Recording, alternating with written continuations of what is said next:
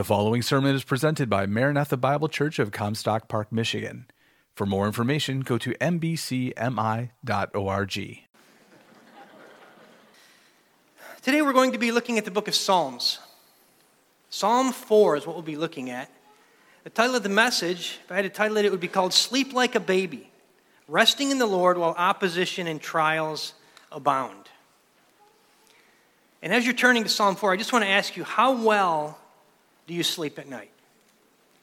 I'm not talking about just maybe, getting up to go to the bathroom a couple times, or you're too hot at night. I remember when I was a few years ago, probably 13, 14 years ago, I'd wake up in the middle of the night for a couple months and I would just be sweating. And I didn't know why. I thought there was something wrong. Maybe I was eating too much sugar or something. I just couldn't figure it out. And this went on week after week. And Kim was like, maybe you need to go to the doctor. I was like, I couldn't figure it out. Well, come to find out, my wife gets really cold at night, so she has an electric blanket. And it's got two sides. And I would check mine, and I was like, it's turned all the way down. And she kept turning hers up every night. Well, come to find out, the electric blanket was flipped. So I'm waking up just,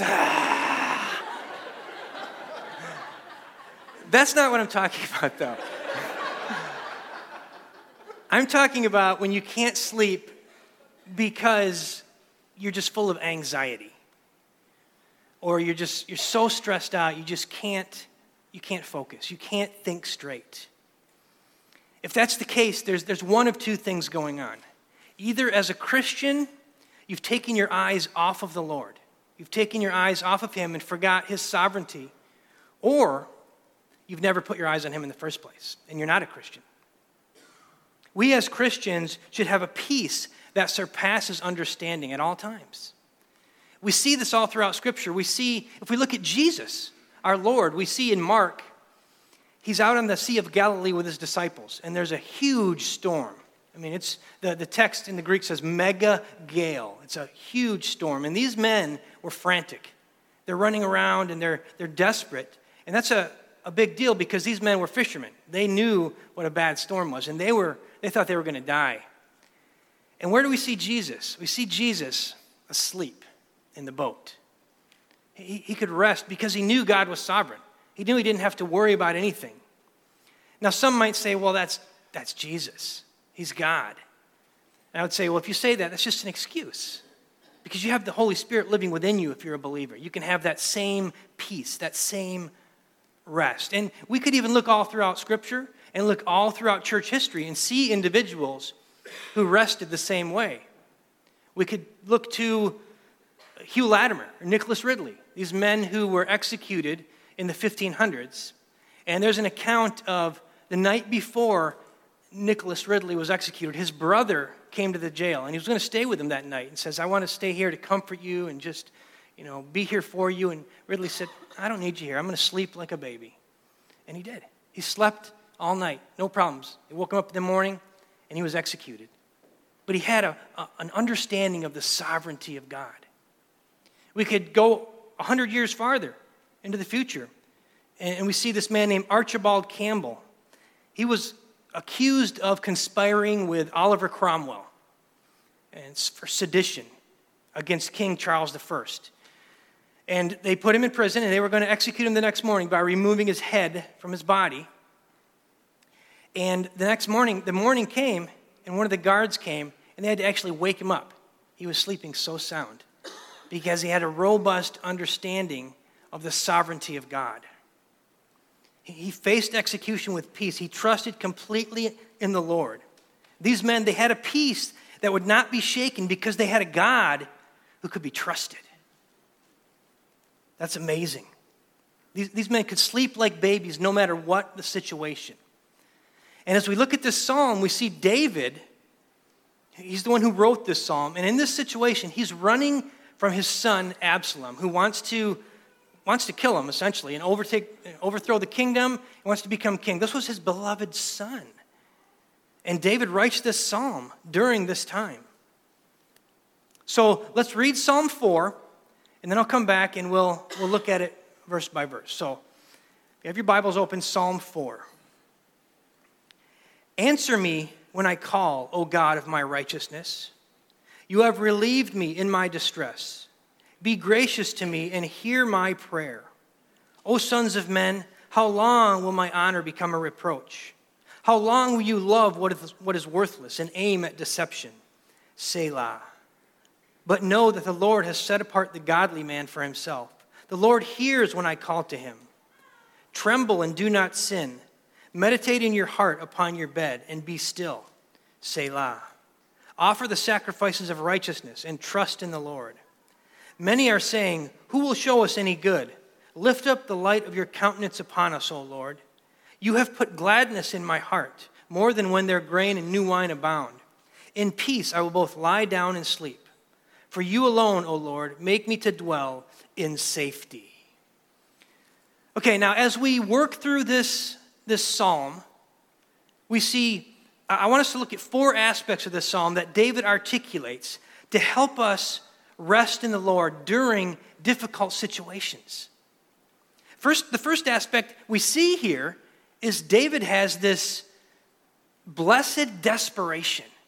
He has this blessed desperation. Look at verse 1.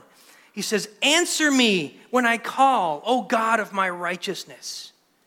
You have relieved me in my distress. Be gracious to me and hear my prayer. So as we dig in right off the bat, we see David in a state of this desperation. He's desperate. This prayer is a weary, desperate plea to God. You can almost see David slumped over in some cave somewhere with his elbows on his knees, his head in his hands, just weeping. He's desperate. He's a long way from the city of David. He's a long way from the comforts of the palace. His son and many of his friends have totally betrayed him. Some of his closest friends have turned their backs on him, and he's desperate here. His list of enemies seems to be just getting longer and longer and longer. This is definitely not what David envisioned back when he was anointed king by Samuel. This wasn't what he envisioned. Or when he had that great victory over Goliath. This wasn't what he envisioned. So have you ever been there? Have you ever been like that? Just broken down and ready to just throw in the towel? Your circumstances just seem to keep getting worse and worse. Maybe it's a friend or family member who's betrayed you, or they've turned their back on you. Could be that you've dealt with so much loss in your life. It just seems like too much. It could be loss of relationships through somebody betraying you, or even death in your family. It seems to just come one after another, and you just seems like more loss, more loss, more loss, and you're just broken. These things just keep coming at you. You're a shell. You look back and you say, I'm a shell of who I used to be. I'm just broken. You find yourself hurting, and sometimes you want to just scream, God, please help me. Please, just help me. That's where David is. We see this desperation in the first sentence. He cries out in desperation for the Lord to answer him. He says, answer me when I call, O God of my righteousness. That's how it begins, this psalm. And it kind of sets the tone for the whole thing. The interesting thing to see here is in those very first words, answer me when I call. That's an imperative. That's a command. This isn't to say that David's giving God a command as if David was an authority and God was submissive to David. No. It's more like if your son or daughter were in a pond or a lake and they were drowning, and they cried out to you, save me! It's that kind of an imperative. So we see this desperation, but we also see in that first verse the phrase, O God of my righteousness. So David understands God is the source of any righteousness in him. All the glory must be given to God. He understands that he deserves nothing. He understands that. He doesn't deserve to be reinstated as king because of his good character or because he's done something good. He doesn't deserve to live another day because he's so righteous or moral. He understands that. He's not righteous or good on his own. Any righteousness that he has is only from God. David understands that. And any request that he brings to God, he wants that request answered on the basis of God's righteousness, not his. O God of my righteousness. I want my prayers answered on the basis of who you are and your character, not on who I am. He understands that. He calls out to God for deliverance. He's not doing this blindly. He's not just doing this blindly. In other words, he's not crying out to God without some prior experiential knowledge of God. The text goes on, it says, answer me when I call, O God of my righteousness. And then he says this, you have relieved me in my distress. David's reminding himself of God's past deliverance. Any relief that he has ever received from distress came completely and utterly from God. He's reminding himself of that. He reminds us of that. David has had several experiences in the past where God had delivered him out of the hands of his enemy. Examples would be King Saul. King Saul literally wanted to pin David to the wall. He hated David. He wanted to kill him. Before that, we see this battle with Goliath. David was trusting in God. He knew God would deliver him. He remembers those things. God had always been faithful to David, and he knew it. So yes, he was in a desperate state here. This was desperation. But this was tempered by his experiential knowledge of God's past faithfulness. I want you to understand that this is not a desperation without hope. This isn't a desperation without hope. No, it's not like the prophets of Baal on Mount Carmel who cried out in desperation with no hope. This desperation, there was hope. It was a blessed desperation. Let's go there. Turn to 1 Kings. Let's look at that desperate call by the prophets of Baal who had no hope. 1 Kings 18. I want to read this account from verse 20 to verse 29. 1 Kings 18, verse 20 to 29. So Ahab sent a message among all the sons of Israel and brought the prophets together at Mount Carmel. Elijah came near to all the people and said, how long will you hesitate between two opinions? If the Lord is God, follow him. But if Baal, follow him. But the people did not answer him a word. Then Elijah said to the people, I alone am left a prophet of the Lord, but Baal's prophets are 450 men. Now let them give us 2 oxen, and let them choose 1 ox for themselves, and cut it up, and place it on the wood, but put no fire under it. And I will prepare the other ox and lay it on the wood, and I will not put a fire under it. Then you call on the name of your God, and I will call on the name of the Lord. And the God who answers by fire, he is God. And all the people said, that is a good idea. So Elijah said to the prophets of Baal, choose 1 ox for yourselves, and prepare it first, for you are many, and call on the name of your God, but put no fire under it. Then they took the ox which was given to them, and they prepared it and called on the name of Baal from morning until noon, saying, O Baal, answer us. But there was no voice, and no one answered. And they leapt about the altar which they made. It came about at noon that Elijah mocked them and said, call out with a loud voice, for he is a god. Either he is occupied or gone aside, or is on a journey, or perhaps he is asleep, and he needs to be awakened. So they cried out with a loud voice and cut themselves, according to their custom, with swords and lances, until the blood gushed out of them. When midday was past, they raved until the time of the offering, of the evening sacrifice. But there was no voice. No one answered, and no one paid attention. So these prophets were desperate. They were desperate, just like David. And the longer this charade went on, the more desperate they became, because they knew if Baal didn't answer them, they were in trouble. So they're desperate here. The text says they raved, they babbled, they ranted. They danced around and cut themselves for hours, yet nothing happened. The same verb is used here, anah. That's the Hebrew word. It's the same word that David used. O Baal, answer us. But there's a huge difference in what they're saying and what David said. They're crying out to Baal, as I said, with no prior assurance that he had any power whatsoever to answer them. There's no experiential knowledge that they had that Baal had ever answered anything. Because he didn't. He was a figment of the imagination of sinful men who wanted to indulge in their lustful desires. They invented Baal. He had no power to answer anything. This was a desperate call with no hope. David calls out to God with confidence. He remembers God's character. He has an experiential knowledge of both God's righteousness and his past faithfulness. And then at this point in our text, we see David's tone begin to change a little bit.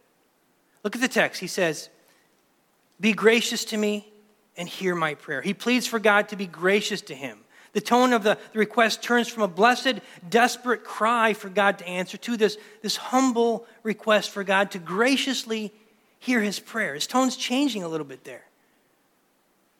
The reminders of God's past faithfulness and the reminder that God is the source of his righteousness help David to kind of calm down a little bit here. Just calm down, David. Remember God. Remember who God is. That helped him to calm down. And it'll help us as well when we're facing anxiety, when we're stressed out, we've got all these things coming at us. Remember who God is. Remember his sovereignty. Remember this experiential knowledge you have that God has answered prayers in the past, in Scripture, in your life, in every other Christian's life. Remember those things, and it will help you calm down. So we see in the first half of this text, the first half of this psalm, David's blessed desperation. And the next thing David points out here, the next aspect that's brought out to help him think rightly and rest in the Lord, is this warning to the wicked. Look at verses 2 through 3. He says, "O sons of men, how long will my honor become a reproach? How long will you love what is worthless and aim at deception? Selah. But know that the Lord has set apart the godly man for himself. The Lord hears when I call to him. Tremble and do not sin. Meditate in your heart upon your bed and be still. Selah. Offer the sacrifices of righteousness and trust in the Lord." So in this warning, we see there's two rebukes that David gives here. And the first one is essentially he's saying in verse 2, stop trying to destroy the godly. And he does that with a rhetorical question. He says, "O sons of men, how long will my honor become a reproach?" These men that were persecuting David, that wanted his life, they would do anything to destroy him and his kingdom. And David's rebuking them for continually trying to derail or somehow stop the blessing that he has received from the Lord because of his obedience. They want to stop it. They can't stand it because he's dedicated to godly living, and it just gets to them. He wants to live holy, and they want to derail this. They want to stop any blessing that comes from this. They want to put David to open shame before all the people, humiliate him. And with this rhetorical question of how long, David is essentially saying, stop shaming those who strive for holiness. There's people like that today in your life. Those who will do all that they can to try to put the Christian to shame. They would love nothing more than to see the Christian fall, stumble. They want to see the believer put to shame. And in your life, this could come in many avenues. It could be an unbelieving family member or a coworker who's constantly deriding you or insulting you because of your belief in Christ. They're just always on you. They want to destroy your reputation. They love to hear when Christians fall, and they'll talk about it. Do you see that?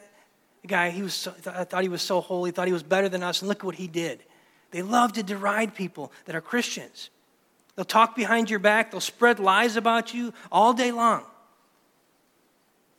Friends, there are few things more frustrating than someone spreading these slanderous lies about you that have no ground. Someone who just wants to bring you down because they're jealous of the way God has blessed you. They're just jealous. You continue to receive the blessings of God, and they just hate it. They want you to fail. They long for you to crash and burn. And we see this all throughout Scripture. I'm not just saying this from personal experience. I'm saying we see this all throughout Scripture. We go way back to Genesis. You don't have to turn there, but listen to this. Genesis 4, starting with verse 2. Here's an instance of this. Abel was a keeper of flocks, but Cain was a tiller of the ground. So it came about in the course of time that Cain brought an offering to the Lord of the fruit of the ground. Abel on his part also brought of the firstlings of his flock and of their fat portions. And the Lord had regard for Abel and for his offering, but for Cain and for his offering he had no regard. So Cain became very angry, and his countenance fell. Then the Lord said to Cain, "Why are you angry? And why has your countenance fallen? If you do well, will not your countenance be lifted up? And if you do not do well, sin is crouching at the door, and its desire is for you, but you must master it." Cain told Abel his brother, and it came about when they were in the field that Cain rose up against Abel his brother and killed him. Why did he become angry? Why did he kill him? Because he was jealous that God accepted Abel's offering and not his. And we could go on. We could go on looking all throughout Scripture. Genesis 37, verse 3. Now, Israel loved Joseph more than all his sons, because he was the son of his old age, and he made him a varicolored tunic. His brothers saw that their father loved him more than all his brothers, and so they hated him and could not speak to him on friendly terms. They hated him because he had his father's favor. Eventually, they sell him into slavery. They fabricate this story about his death. Later on, we see Joseph in the house of Potiphar. Potiphar's wife hates the fact that Joseph is a man of integrity. He won't commit adultery with this woman. She hates it. She lies about him to her husband in order to get him thrown into prison. And he's thrown into prison. All because he just wants to live a godly life. He wants to be holy. The honor or favor of God that's upon Joseph is a reproach to his brothers and to Potiphar's wife. It's a reproach to them. We could move on in the Old Testament and look in the book of Numbers. We see this reproach being cast upon Moses by Korah in the book of Numbers. Verse 16 says, "Now Korah and the sons of Izhar, the son of Kohath, the son of Levi, with Dathan and Abiram, the sons of Eliab, on the sons of Peleth, the sons of Reuben, took action. And they rose up before Moses together with some of the sons of Israel, 250 leaders of the congregation, chosen in the assembly, men of renown. They assembled together against Moses and Aaron and said to them, 'You have gone far enough, for all the congregation are holy, every one of them, and the Lord is in their midst. So why do you exalt yourself above the assembly of the Lord?'" Moses had God's favor. And Korah and his band of essentially insurrectionists hated him for it. Why is God favoring you? What about us? See, it's not new to David. We could go on. We could go and talk about Daniel. He was hated by the commissioners and the satraps in Daniel 6. They hated him because he wanted to live holy. We could look at Mordecai, who was hated by Haman in the book of Esther. And we could go on and on and on. All of these are examples of someone slandering and trying to bring reproach on an individual because they're blessed by God. This is what David was facing. And he was rebuking the ones who were doing this with this rhetorical question. How long are you going to keep this up? How long will you insult and mock the child of God? Stop it. Stop doing this. And then he adds, stop loving what is worthless. Stop loving what is worthless. He says, oh, how long will you love what is worthless and aim at deception? That's just a rebuke of their love for the things that have no substance. They want these things. They want power. They want riches. Stop going after those worthless things. They have no substance. But that's what these individuals are doing. The Hebrew word translated as worthless the word is reek. And it just means empty, vain. There's just nothing there. David's enemies loved to spread slander about him. It's just, they spoke many empty words about him. The more slander they could come up with, the more they loved it. They wanted to deceive the people, as the text says. They were aiming at deception. Wanted to do everything they could to bring David down. They had no fear of God. They didn't worship the true God of Israel, but they pandered to these false gods. Because they had no fear of God, they could lie all day long about David to try to bolster themselves, and it didn't bother them. Because they didn't fear God. Stop doing that. It's a stern warning from David here, from God through David. And then he gives them this sober reminder to make them think more about this. He reminds them who they're persecuting.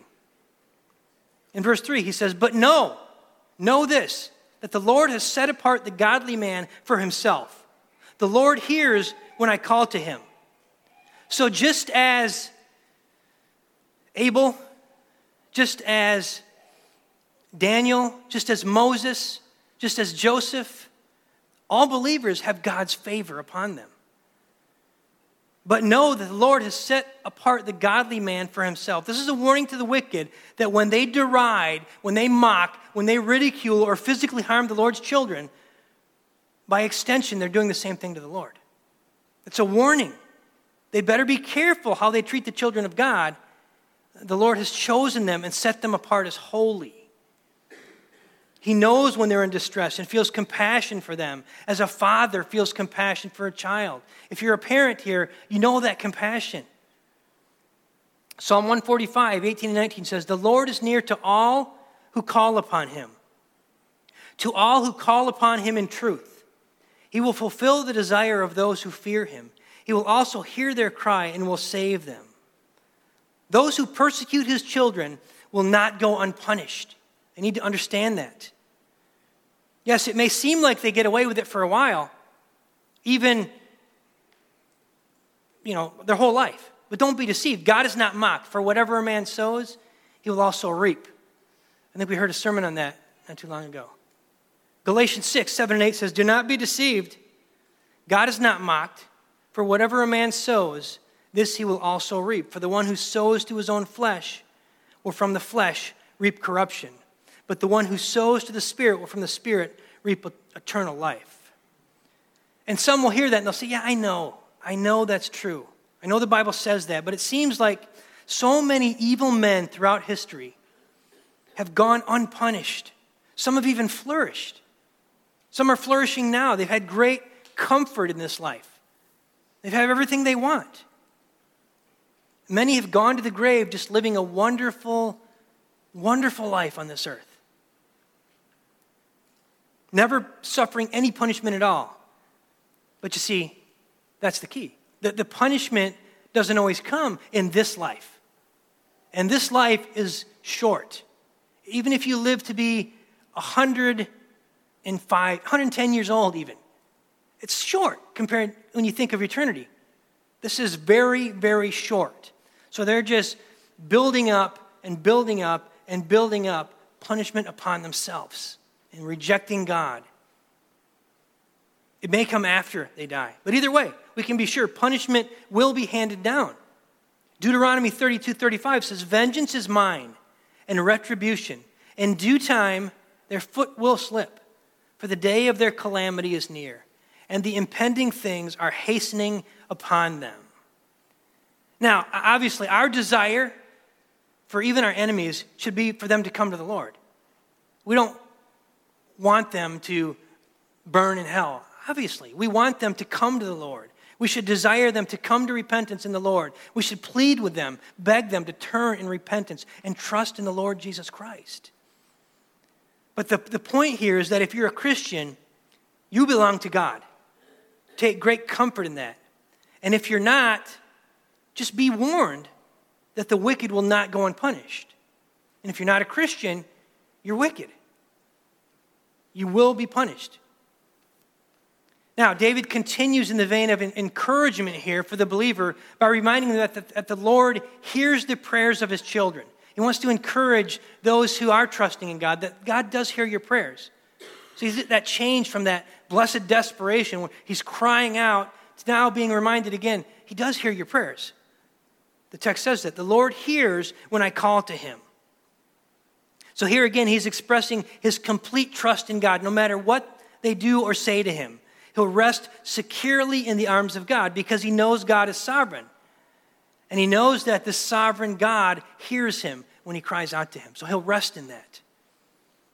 So just ask yourself, can you say the same? Really? Can you really say the same? Do you have that complete trust in the sovereignty of God, so much so That you don't get all stressed out about perhaps a diagnosis by the doctor because you know God is sovereign. Do you trust that God is completely sovereign in all things, no matter what's going on, no matter what's happening to you or what's happening to this person? God is sovereign. Can you say that as David did, that you know the Lord hears you when you call and that he has not lost control of anything? He hasn't lost control of anything. You could say, well, I should have done this or I should have done that or maybe I should do this or that. That's fine, but God is still sovereign. He's still in control of all those things. Take comfort in that. Are you completely confident that nothing happening to you right now has caught God by surprise? Nothing happening to you. No matter how horrible it may seem to you, it has not caught God by surprise. He's sovereign. Or do you say God is sovereign? You say you believe God is sovereign, but your faith goes out the window when the storms of life come, or when something a little different than what you're used to happens. Your faith goes out the window, and you're anxious, you're just stressed out all the time. Maybe at one time you could say, I would say that. I would say God is sovereign, and I would trust in that, but you've grown weary. You're tired. You're done with life. You didn't sign up for this, and things just seem to keep getting worse. Your family or friends are just relentless. Maybe they're all unbelievers, and they're relentless. Maybe you have an unbelieving spouse who constantly mocks your faith, and you're just weary. You're just weary. Remember, God is sovereign. Remember that he has set the believer apart for himself. He sets you apart for himself. Remember that he hears you when you pray. Even though it seems like at times he doesn't, he does. It seems like at times when you're just crying out, Lord, please, why aren't you answering me here? What's going on? He hears you. Now, to close out this section, David calls the wicked to repentance. So we've got David's request for repentance here in verses 4 and 5. The text says, tremble and do not sin.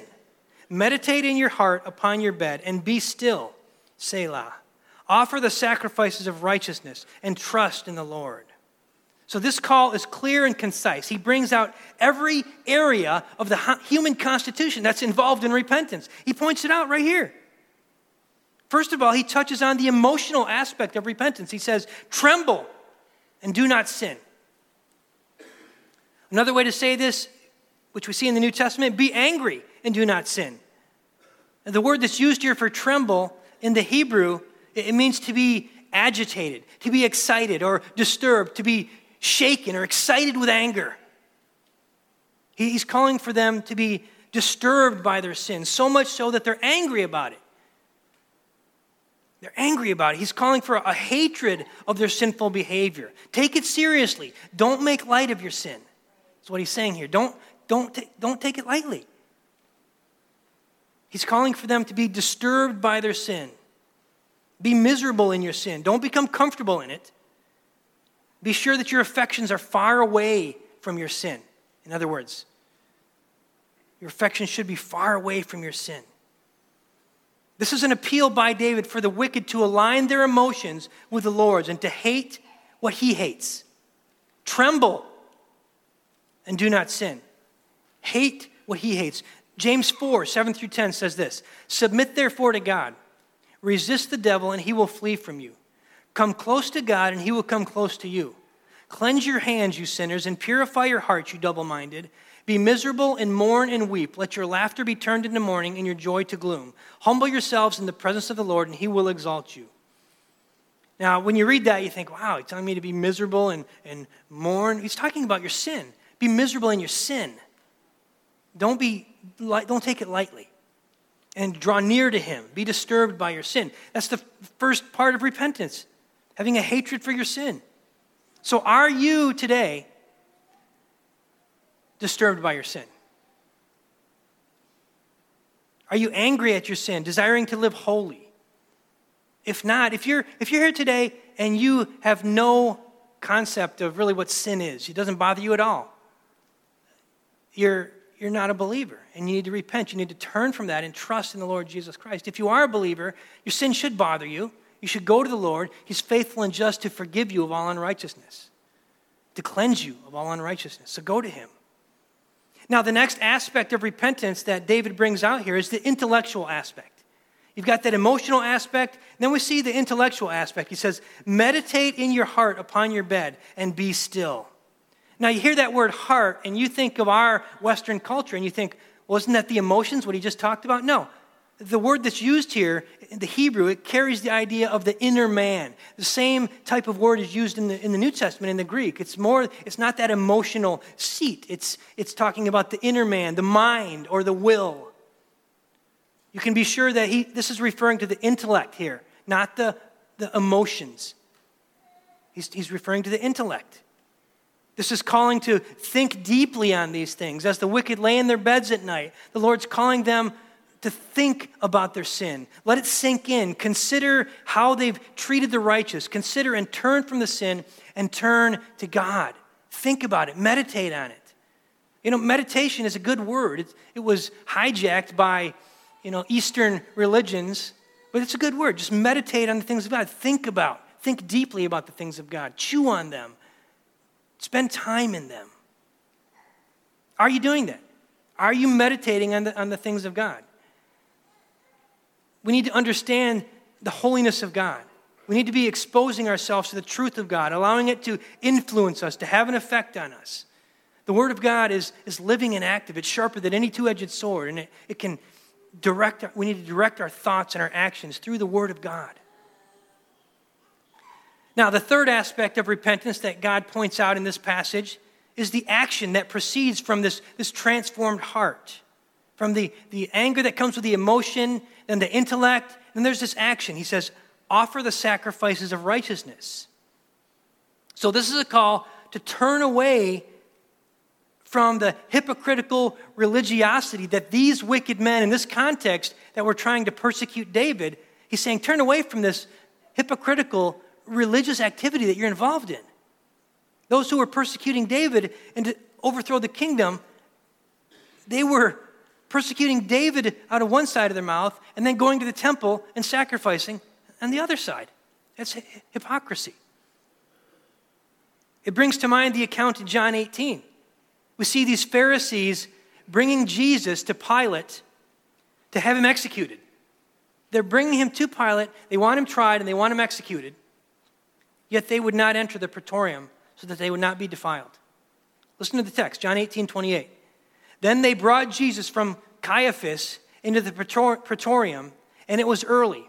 And they themselves did not enter the praetorium so that they would not be defiled, but might eat the Passover. Really? You're about to crucify the Son of God, yet you don't want to be defiled. It's ridiculous. It's hypocrisy of the worst kind. There must be a true repentance, a turning away from this, and that only comes through the transforming power of God.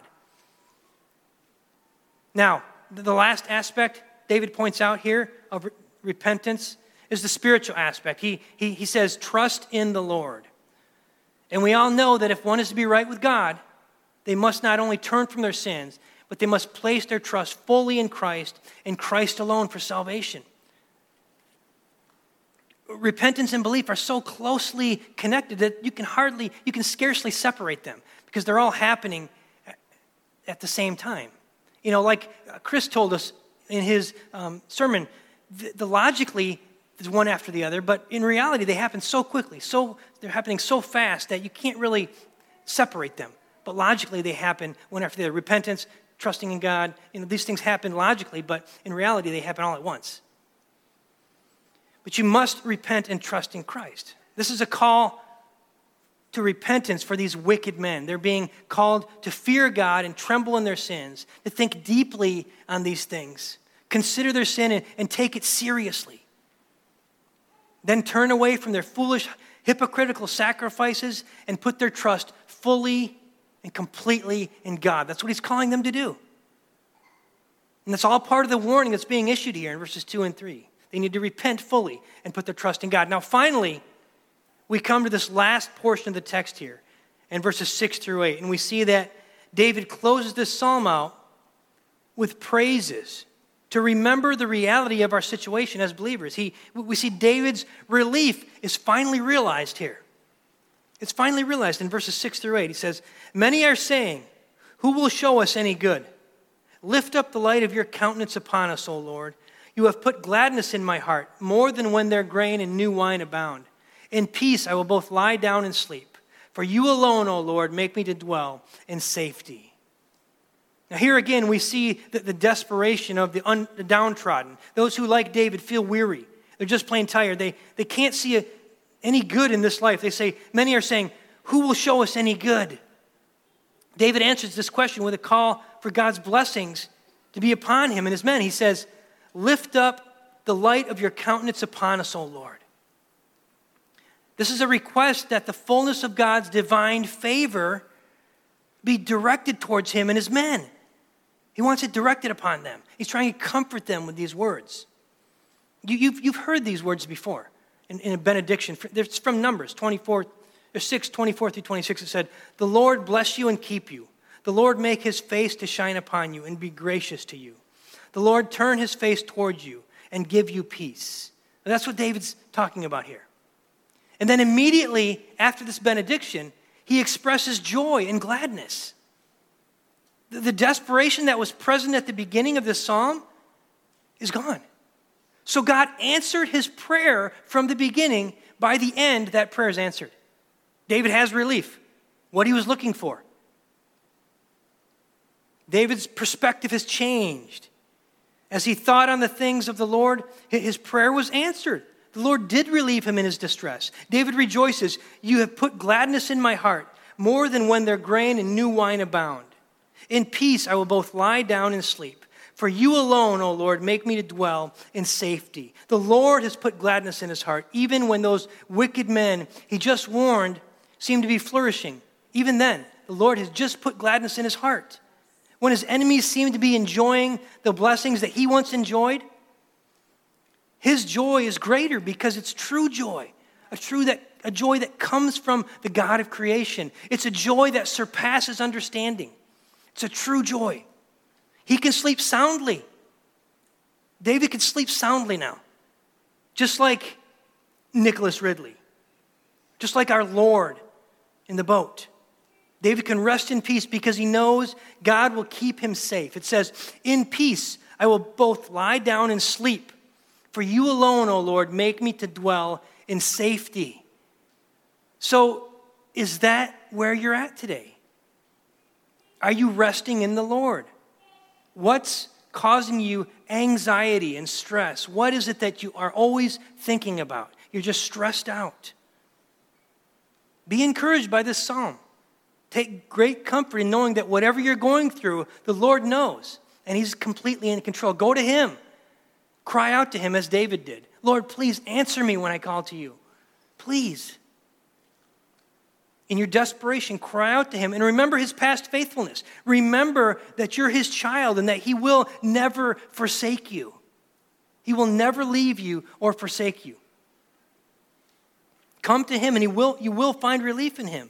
And you'll truly sleep like a baby, no matter what comes your way. You'll be able to sleep because you're trusting in the sovereignty of God. "Answer me when I call, O God of my righteousness. You have relieved me in my distress. Be gracious to me and hear my prayer. O sons of men, how long will my honor become a reproach? How long will you love what is worthless and aim at deception? Selah. But know that the Lord has set apart the godly man for himself. The Lord hears when I call to him. Tremble and do not sin. Meditate in your heart upon your bed and be still. Selah. Offer the sacrifices of righteousness and trust in the Lord. Many are saying, 'Who will show us any good?'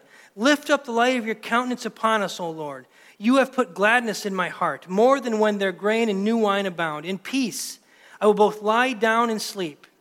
For you alone, O Lord, make me to dwell in safety." Heavenly Father, we are so grateful for this psalm. We're thankful that we know that you are sovereign, that we can trust completely in you, that we know that no matter what comes our way, you are in control. You haven't for one moment forgotten about us or forgotten about any situation that's taking place in our life. I pray that we would put the focus on you and we would desire to worship you more. We pray for the rest of this service. In Christ's holy name we pray. Amen. You've been listening to a sermon presented at Maranatha Bible Church in Comstock Park, Michigan, where we exist to display God's glory, declare God's truth, delight in God's Son, and disciple God's people. No part of this digital file may be reproduced or distributed without prior written consent. For permission, go to mbcmi.org.